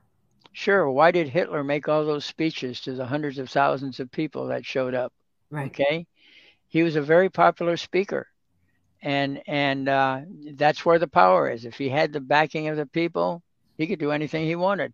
Right. Yeah. And of course, politicians. Right. And you have to keep them ignorant, of course. You don't want them to know everything. But yeah, that's why. So the nobility wanted it twice a year for the whole Magna Carta to be read to the people so that they know what their rights are. And we'll get into that in a moment. So, and all the archbishops shall pronounce the sentence of excommunication against all those that by word, deed, or counsel do contrary to the aforesaid charters. So if anybody goes against the charters, they should be thrown out of church. Okay? Kick them out. They're excommunicated if they don't want to go along with it. And remember that the king at that time was also the head of the church. Right. So, and then not only thrown out, but again, twice a year, said curses be twice a year denounced and published by the prelates aforesaid. So the church needs to publish the names of all these people that got excommunicated for their sin. And this is so interesting. Said curses. How are they? Yeah. That's the curse the church put on those people. I think I'm interpreting that correctly. Right. Yeah. Right. Okay. And so anyway, and the archbishops of Canterbury and York for the time being shall compel and distrain them to the execution of their duties in form aforesaid. And I think that means that they're fired. Whoever got excommunicated also lost his job, at least as far as the church is concerned. Right. In those days, it was Hmm. I'm guessing, but it was likely more of a life and death thing to be excommunicated, Oh, correct? that was a terrible thing to happen. I Yeah. mean, people believed in the church back Yeah. then. Yeah. Okay. That And the was a church great. and the church supported life, right? So to be excommunicated from the church, you Hmm. would be disconnected from life. You're civilly dead. Right. Right. Right. And by the way, uh, the church was also a great control mechanism. This is how you controlled people with their belief systems. Hmm. So anyway, that's the Magna Carta, and those are important points to remember. And that is good law because, first of all, Canada never had a break with England. So it came close, but England smartened up after the United States broke away and chose to yield on a few points. But the common law of England is still good there. Now, in the United States, the common law as it was in 1776, when we did our Declaration of Independence, that is the common law for the United States, which is essentially the same. Hmm. Okay. So um, now let's flip over to the uh, Magna Carta. Okay. Now, there's a lot of things in there that the nobility were very much abused by the king, and so they put in a few provisions and said the first thing is we have on the website we have an interpretation. Um, if you go back to that page, I guess let's see. Do you have your website up? I have your website up. Okay, www.1215.org. Hmm. This is all lowercase now. Hmm. Slash law notes, all one word, law notes, and then another slash, law notes a second time. Say law Yes. notes. And then after the slash, magna, and a letter I on the end of it. Magna I dot HTM, as in Mary. Okay, let's see how this went. I got it. Mm-hmm. So this is the interpretation. A little interpretation I did as I read through the Magna Carta and pulled out of the things that were relevant to our freedoms. And so we start off with Article 20, and it says a fine should be proportional to the offense and shall only be imposed upon testimony of non-government men. Those are credible witnesses, okay? So, and it says the aforesaid fine shall be imposed save upon oath of upright men from the neighborhood. That's plural, so you know you have to have at least two for witnesses.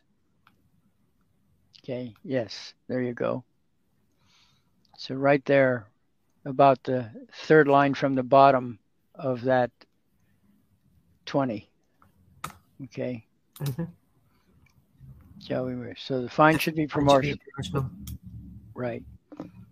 Now, the earls and barons, that's the nobility, Hmm. shall be immersed, and that's a fine, in other words, they shall not be immersed save through their peers, and only according to the measure of the offense. So that's basically a repeat of number 20 in more compact form. Now, a peer is a member of the peerage. That's the nobility. In the United States, everybody's a peer. We're all sovereign, okay? Hmm. Because we had no government when we started out. We were self-governing. And the United States used to be known as a great experiment in self-government. So, but they don't say that anymore because more and more they're trying to take over all the people. And it's based on the idea that the people are citizens and no longer considered as people. And that's done through dumbing down the educational system. When I went through grade school, approximately 80 years ago or so, a little less, 70 something, in fourth grade, they actually introduced us to the Magna Carta. Wow. Today, I talk to college graduates. They never heard of the Magna Carta. Right. See, it's a big difference. And So, definitely being discredited, because we started looking at it earlier in my law days, a couple of years ago. And right away, people came out to slam it, like, no, signed under duress, has no force and effect. no, it's got recertified by later sovereigns, so it's Right. now good, no matter Right. what. The sovereigns themselves legitimized it. So, okay, number 24. This is a great one. No sheriff, constable, coroners, or other bailiffs of ours shall hold the pleas of our crown. In other words, a cop has no authority to accuse you of anything. There you Okay? go. Only another individual can accuse you. The cops can help him to prosecute it. Right. This is a very big point, and I believe Amanda Ridding is well on it. I've heard her say Okay. exactly the same thing recently. Yep, Yeah. it's right there in the Magna Carta. There you go. No constable or other, well, let's see, no sheriff, constable, coroners, or other bailiffs of ours shall hold the pleas of our crown. That means prosecute. Okay? So, 28. No constable or other bailiff of ours shall take the corn or other chattels of anyone except he straightway give money for them, or can be allowed a respite in that regard by the will of the seller. So you can give it to them, but he can't take it from you unless he pays you for it. So that's the rule of eminent domain, of course. But it applies to personal property. And what is property? Property is your rights. That's considered property. Okay? And there you go. All right. 30 is a good one too. No sheriff, you may be familiar with this in modern times. No sheriff nor bailiff of ours nor anyone else shall take the horses or carts of any freeman for transport unless by the will of that freeman. Have you ever heard of anybody getting their car confiscated by the cops? All the time. All the time. Totally illegal. Wow. Yeah. Under common law, totally illegal. Right on. Okay. Next one, 31. Neither we nor our bailiffs shall take another's wood for castles or for other private uses unless by the will of him to whom the wood belongs. Now, I don't know why it's just limited to wood, but there it is. And that, I would guess, and this is just a guess, but that might be one of the provisions that got transferred over to the Forest Charter. Because there were two significant charters. There was the Magna Carta and the Forest Charter. And so I bet that's one that got transferred over.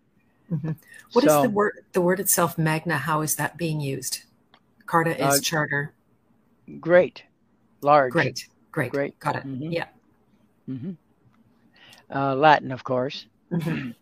After all, Rome was in charge for a long time. I think England was under Rome for about 800 years, something like that. Okay. For a long time. The Roman military was superior to other militaries.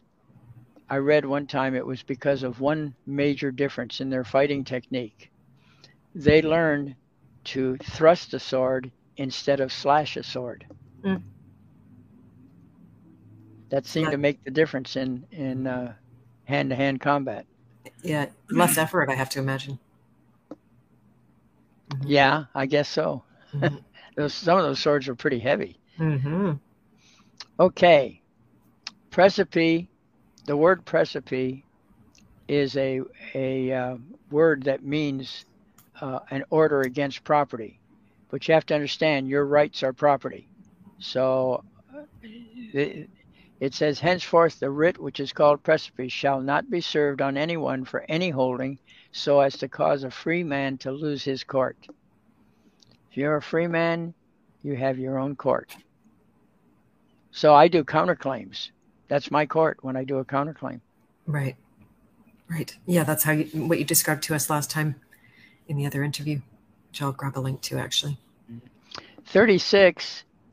Henceforth nothing shall be given or taken for a writ of inquest in a matter concerning life or limb, but it shall be conceded gratis and shall not be denied. In other words, all criminal trials are free. That's at the expense of the Queen. Okay? They take away a life or limb, that means liberty. Okay? Your liberty, your rights. Now, here's the next one that's really good. 38. No bailiff on his own simple assertion shall henceforth put anyone to his law without producing faithful witnesses and evidence. You realize that a cop is not authorized to be a witness? He's disqualified according to Magna Carta. He's disqualified as a witness. He cannot get on the stand and testify to anything.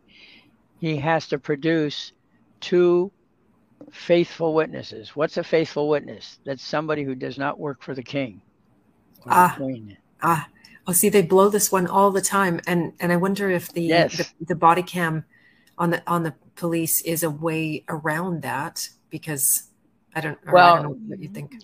A body cam is sort of, I would say, would be more reliable, but again, it's state's evidence, not the evidence of the witnesses, because the witnesses didn't have a body cam, probably, if there were witnesses. But it takes 2 witnesses, okay? Not 1, but 2.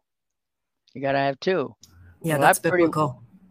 That pretty well limits the authority of the Queen to prosecute anybody.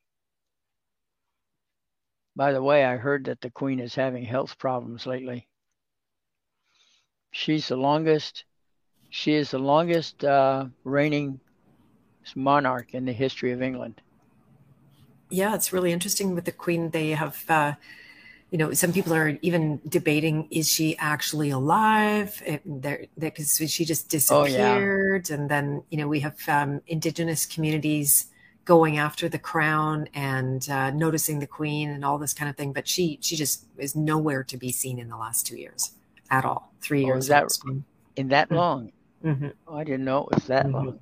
Yeah, that's my knowledge anyway. If anyone knows any different, please tell me. Well, I did come across, there was a guy who claimed that he was the proper King of England. And he made his case, apparently. And on the gates to Windsor Castle, they changed the shield, or whatever it is, the symbol that they have up on the gate. They changed it to his family crest. That's significant. And apparently, as a courtesy, he's letting the Queen have the image, but he claims he is the actual king lawfully. Okay. Interesting. And he produces a lot of information about that. It was interesting to read it. So it was on the internet. I don't know if it still is. Okay. And then we have 39, which I think is kind of a repeat of number 20 up above. Mm-hmm. But no freeman shall be taken or imprisoned or deceased or outlawed or exiled or in any way harmed, nor will we go upon or send upon him save by the lawful judgment of his peers or by the law of the land. That tells me that if you are one of the people, or if you are a free person, they can't even arrest you. Right. And what does that mean, save by the lawful judgment of his peers, which is nobility? You just said? Right. The peers have to decide that you should be arrested, but not the government. The government's not allowed to arrest you. Got it. Very good. I think that's a strong statement right there. Unfortunately, the Magna Carta is not read twice a year in the churches. Exactly. Okay. To none will we sell, nor deny or delay right or justice. Okay, we just, due process, no delays. And in 45, we will not make men justices, constables, sheriffs, or bailiffs unless they are such as know the law of the realm and are minded to observe it rightly. And we had an interesting situation in Orange County, California, a few decades back. But there were two sheriffs, deputy sheriffs, that were running for election and competing for the existing sheriff's job. And he was doing dirty tricks against them and so forth. And I've often thought that since that sheriff was not minded to observe the law and was doing these provable dirty tricks, in fact, he was actually sued, he could have been bumped off. And all it would take would be the decision of a grand jury. A grand jury could have removed him from office. That's in the California legal system. Okay, Bill, somebody posted about Concessions of England 1213. Do you want to speak about, or can you speak about that at all? Well, I don't know about 1213. No worries. Okay, I just thought I'd ask you. They posted twice. Maybe he can give us a little more information. Might Lindsay, trigger my memory. Yeah, if you want to tell us a bit more. And hello, Jenny. Nice to see you here. Okay. Right. While he's composing it or whatever, I don't know, can he voice it? Can you carry his voice on? She cannot. No, okay. She's just able to type in the chat. Yeah. All right. Well, that'll come up in a moment, I hope. All right. If anyone, let's see, 52. All right. It's summarized in the 2 lines below it. Okay. The civil grand jury is the surety of the peace. Any problem with government must be resolved by the grand jury. The civil grand jury has the last word and there's no appeal. And I think I went into grand juries last time, didn't I, to some degree?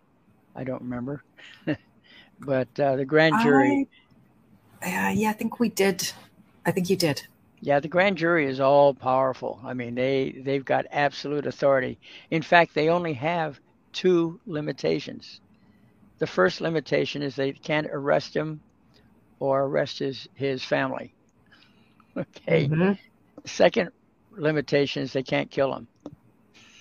Right. Right. There you go. Other than that, they can take his properties away from him. They can take everything. They can drive him right down into poverty if they choose, until things get corrected. And then when it gets corrected, there should be no animosity. Okay. Nice. Very quickly, we did notices in an issue that came up during this last couple of years, and we created a symbolic grand jury. So 24 people, 24 witnesses came and witnessed us signing and register mailing the the notices to 12 snakes up the chain. Anyway, I just wanted to throw that in. Well, how many people were in the grand jury? 24. Not enough. You're 1 short.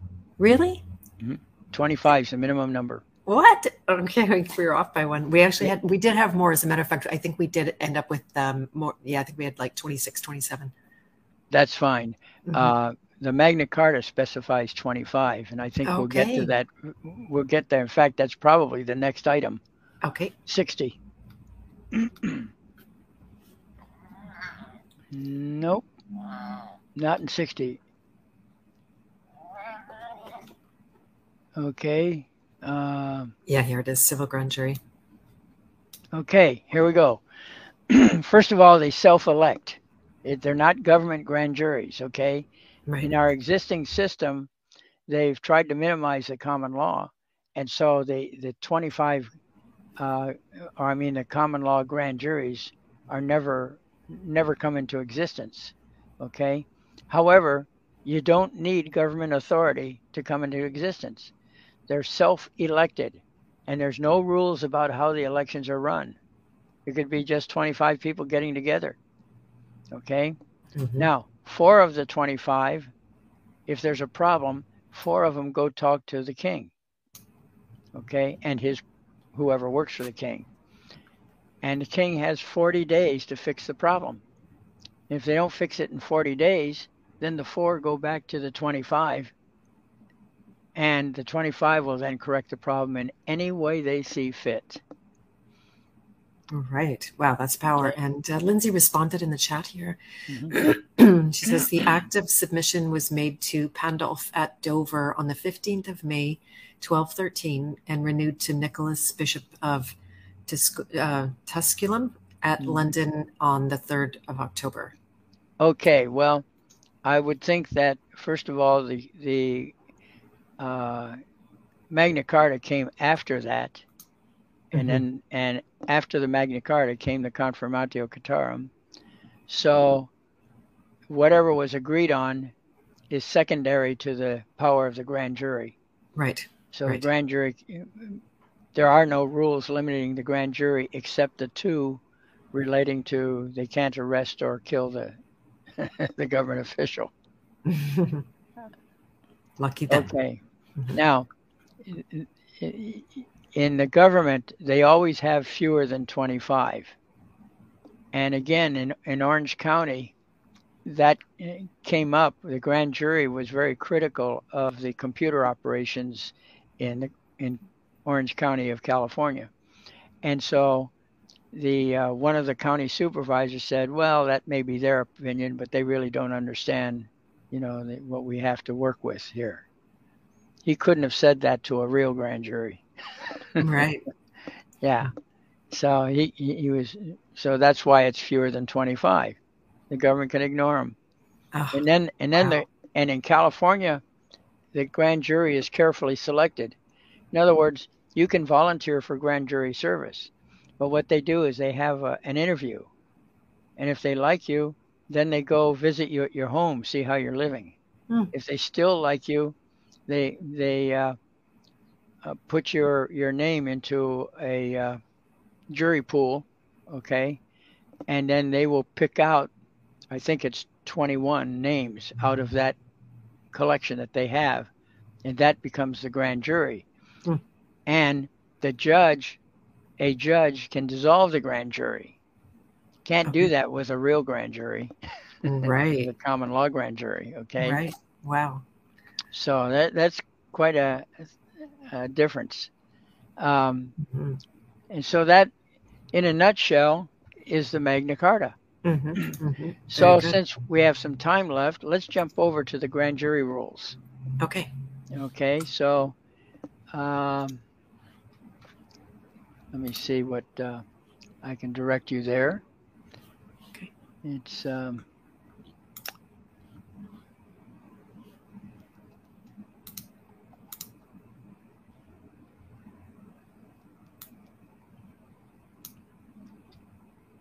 let's see.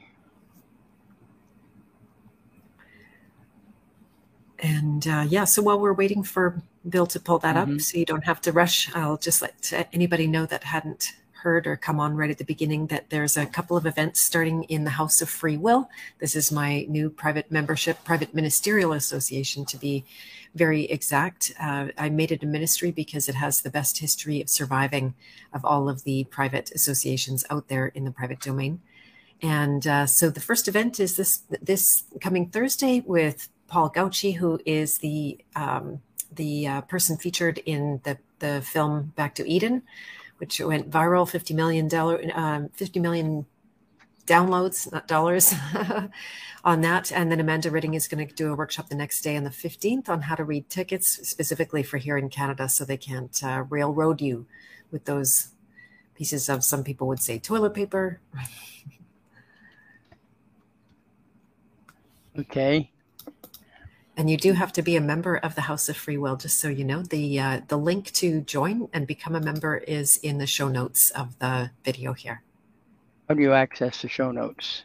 How do you access the show notes? You'd have to be on either YouTube or Rockfin didn't work, but Fakebook both has that, and I can share that in the chat. That's it. Yeah, thanks for finishing. We're a good team. Okay. All That's right. Good to know. Yeah. Okay. Well, I've got the website for the grand jury rules, Okay, it's 1215.org/law notes /law notes again /grand jury rules.htm. Okay, give me 1 second. I'm gonna get that shared over there, and I realize that that link is not in the notes, so I will pull it up, but I'm going to do this first. Mm-hmm.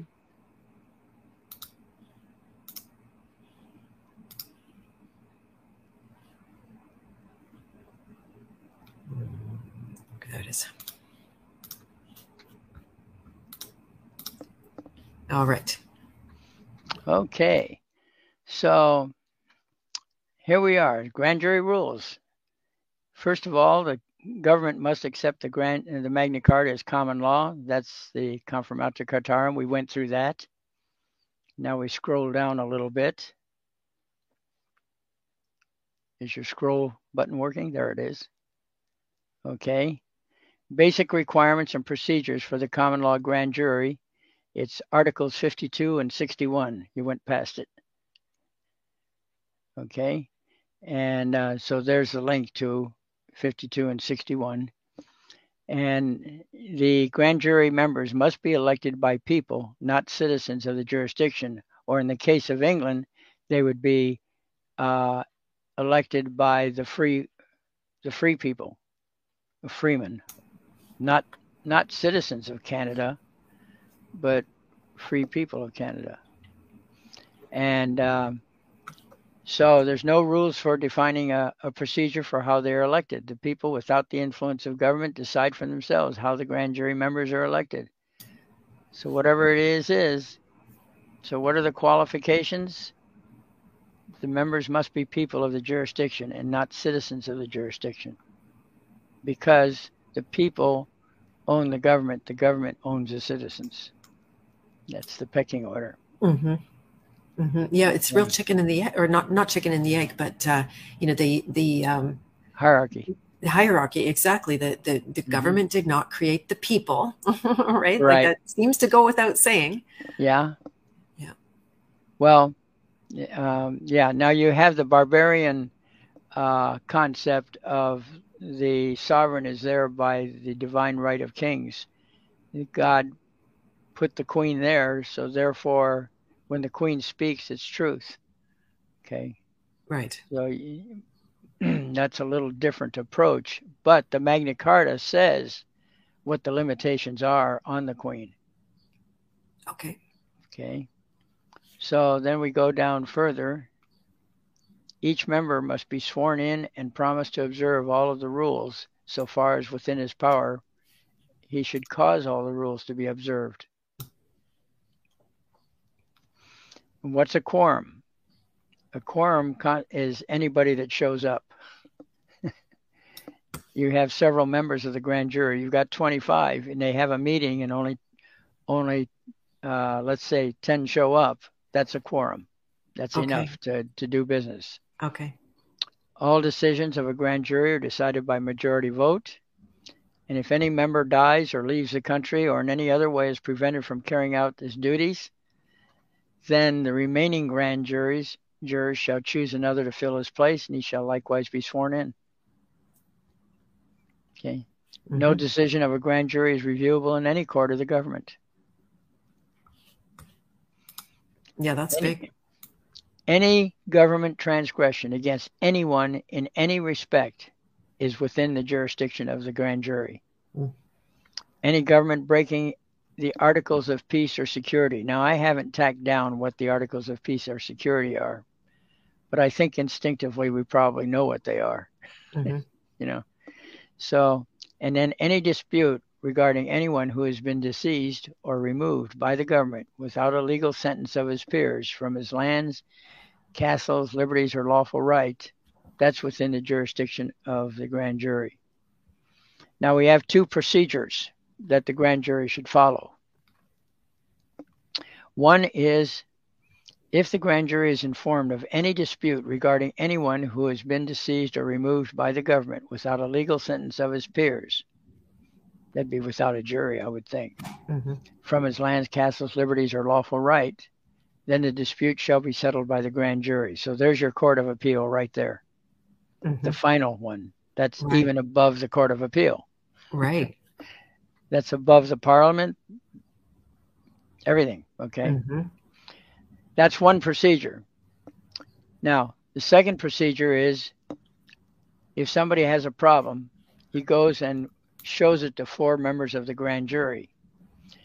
And if the government has transgressed against the person in any respect, or some of the articles of the peace or security have been broken, then those 4 members should be shown the evidence. And then the 4 members go to the government and show the government its error. And they have to ask the government to amend that error without delay. And if the government does not amend the error within 40 days after being shown the error, then the 4 members shall refer the matter to the remainder of the grand jury. And at that point, the grand jury takes over. The grand jury may distrain and oppress the government in every way in their power, namely by taking the homes, lands, possessions, and any way else they can until amends shall be made according to the sole judgment of the grand jury. Yeah. How do you like that? I like that a lot. Yeah. But here's the thing. There are problems with that, okay, which we will get to.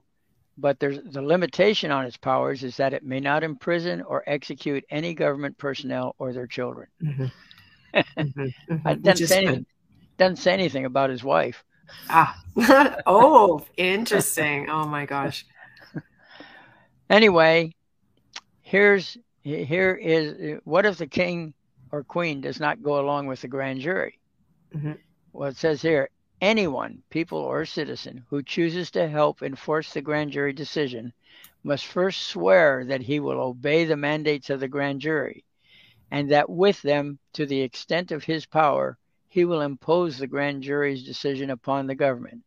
So the grand jury is authorized to rouse up anybody they can to go against the government in order to enforce the government to do what the grand jury orders. That's pre-authorized by the government, okay?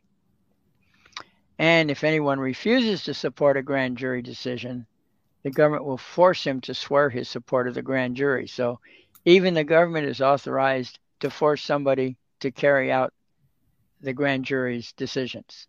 Right. Now, I'm not sure how that works, because if you're going against the government and you're asking the government to back you up on supporting the grand jury.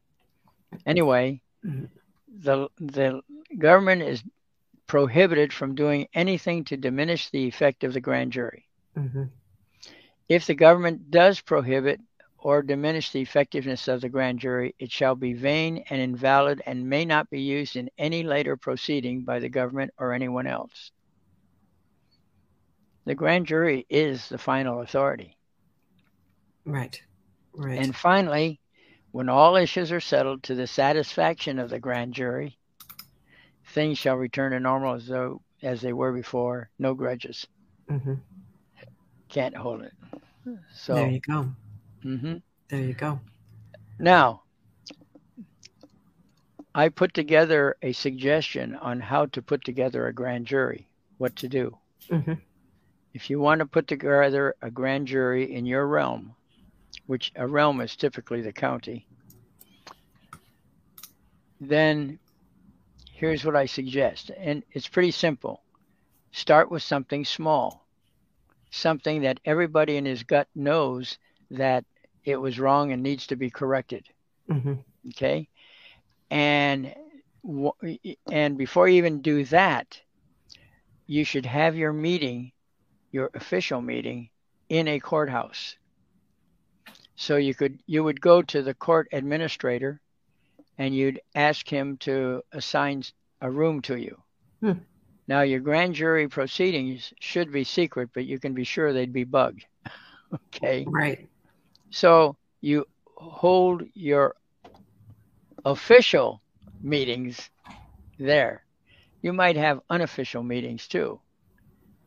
Government does this all the time. They have their little meetings, and then they go out into the public view, and it's already decided what they're going to do.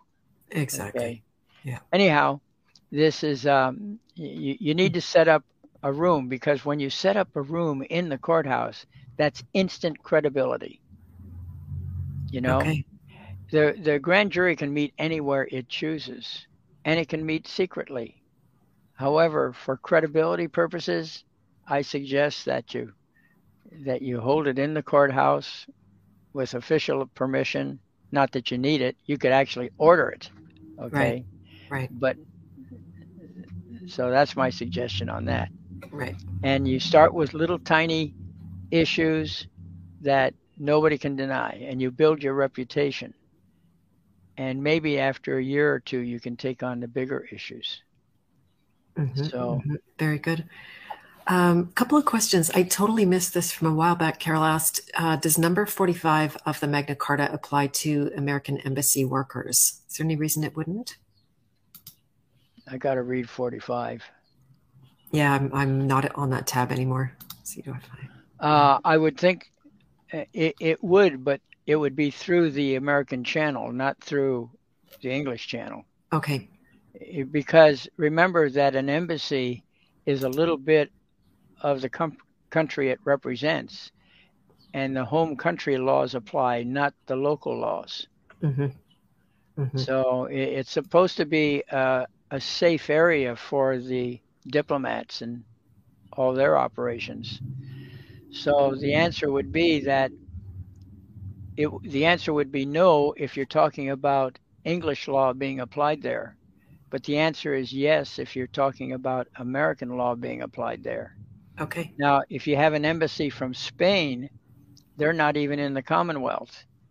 But whatever their rules are, they apply. There's no way you can apply English law to them, as far as I can tell. Now, I'm not an authority on that. That gets into some delicate issues.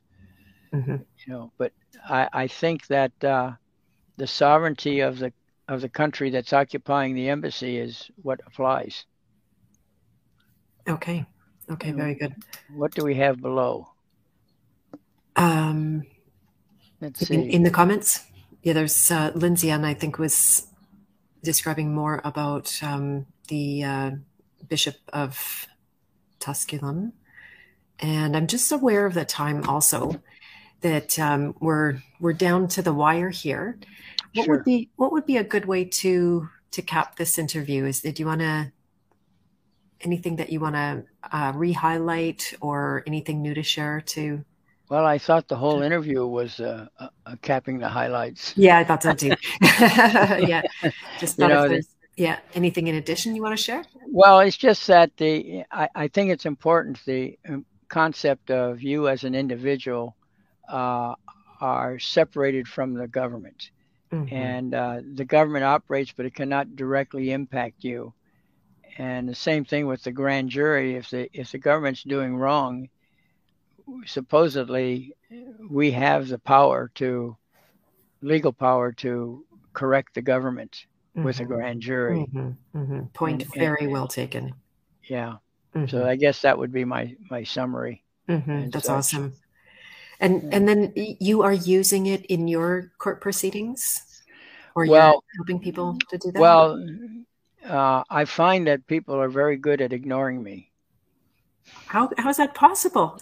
It is, and I've talked to groups that are forming grand juries, and I'm telling you, they ignore me. They don't call me back, and they do things, and I'm saying, well, you're kind of pushing the limits. You're stepping outside the mold,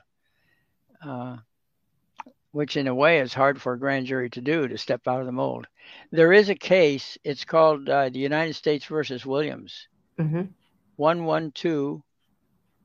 And then the letter S as in Supreme period, CT period, that's Supreme Court, 504 US 36. That's U period S. I'm sorry, I misquoted that. 112 Supreme Court 1735. That's the page number, 1735 of volume 112. Sorry, 1735? Right, that's the page number. Okay. And you can also find it in 504 US 36. So page 36 of volume 504 of the US books. And then there is another, the last one is 118 L period ED period 2D. That's the lawyer's edition second, page 352. And that's as recent as 1992. Okay. And it discusses the separation of powers of government and the grand jury. Right. Awesome. It's a very thorough case that supports the idea that the people can form their own grand juries. Fantastic. Yeah, that'd be something really interesting to explore here. Yeah, that's U.S. law, not English law. But I think, a lot of it applies because we are part of the Commonwealth. Mm-hmm. Exactly. And like you said, the Magna Carta applies across the Commonwealth countries. So, yeah. Yep. Well, fantastic, Bill. That was really great. Thank you so much for joining me to have this conversation and get really deep into. Definitely learned something here, and then some simple conclusions is that your government has no right, and even your police have no right. They can't charge you. They can't even be a witness. All of these things, all of these laws that are being broken. That's the reason for indictments. The grand jury indicts, not the cop. Right. Yeah, I was actually. Although they're trying to shortcut that, they talk about filing an information. That's their new term. Well, maybe 100 years old, but it's relatively new. Yes, as a matter of fact, yeah, I just heard Amanda talking about that exact thing, the filing of the information. And then the time she's got some new conclusions that I probably will have to leave to her, but it was exactly about the timing of the filing that they're snaking around with. And she's able to pin it on them. So it's amazing. Remember, the courts may be privately owned now. That's why they're getting away with it, because you're under private corporate law instead of under government. Corporate policy, which is not law at all, right? Yeah. Right. Yeah. Right. There you go. Well, you can lead a horse to water, but you can't make them drink. I feel very grateful to those that led me to your work. Honestly, from the very beginning of doing any law studies, 1215.org always came up. And you have a lot to share. So just say the word if you have anything else that you want to come on and talk about in the future. I love every opportunity to poison young minds. There you go. With the truth. Right. With the truth.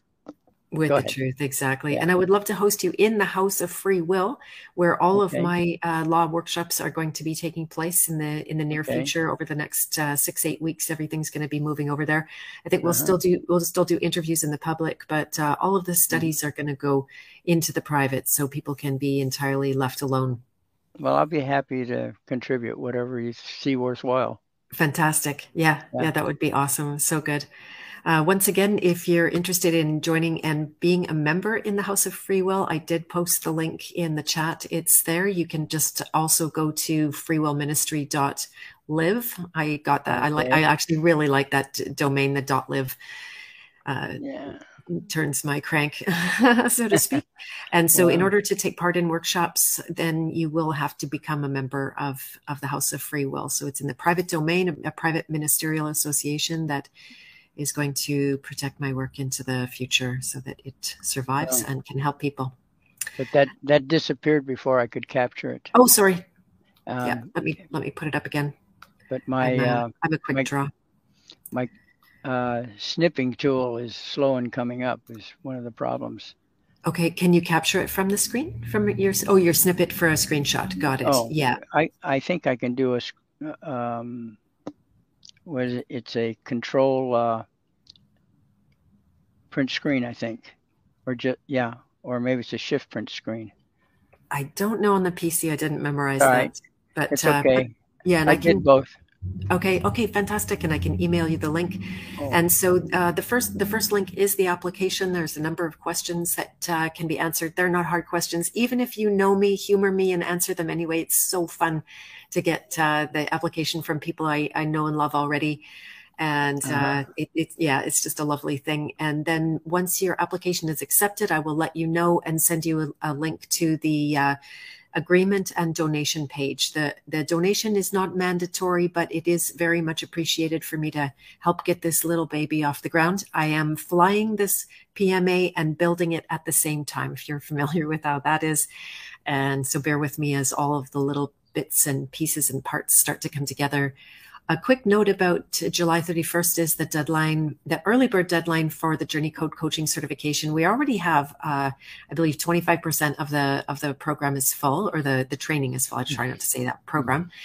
And so if you're interested in becoming a coach, helping others to deprogram and get past their fears so they can see clearly, whether it's fear or anger or whatever kind of pride you might get lost in while you're making your way in lawful or relationship matters of any kind, you name it, it applies across the board, then put your hand up, and by sending me a note from the freewillministry.live, or it's still bethmartins.com, goes to the same place. So you just have to put up your hand and we can jump on a call. I will be making a very interesting announcement. I've got a collaborator and we're going to be making some beautiful changes to that program. So I think that's all for now. Bill, thank you so much for joining me for this interview today. It's been an absolute pleasure. Well, thank you. Thank you. I'm glad, always glad to. I'm now capturing again because you put something else up. So oh, sorry, I'm really quick click. and I've got slow reflexes or something. So no, that's okay. You're allowed. Yeah, but the thing is that I click on the icon and it's not showing up. Oh, I see. There it is. Got it. All right, here we go. And now I have it captured.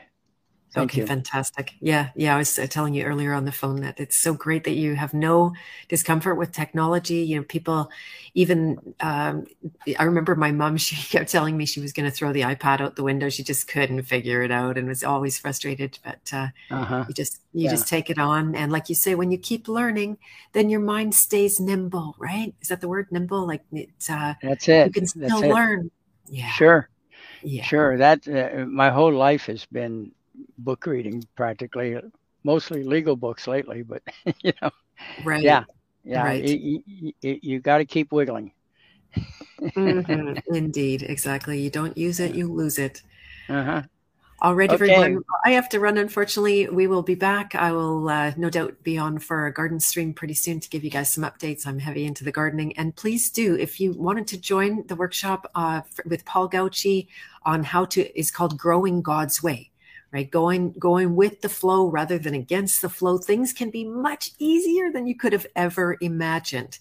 And to me, this actually made me cry and jump up and down for joy, because we're not meant to toil for our food. And I know food is a very big subject right now that the Truth community is talking about, and hopefully taking lots of action as well. And does Bill have a website? Of course, 1215.org. So that's the one that's up here, www.1215.org. And W is not needed. W is not even needed. Exactly. Right. Exactly. Yeah. And Carol said, ain't nothing slow about you, Bill. Exactly. Yeah. Thank you. Yeah. Lots of appreciation here. Okay, everyone, have a beautiful rest of your day, and I will see you again soon. Beth Martins signing off with Bill Thornton. Bye for now. Okay, yeah. Bye. Bye.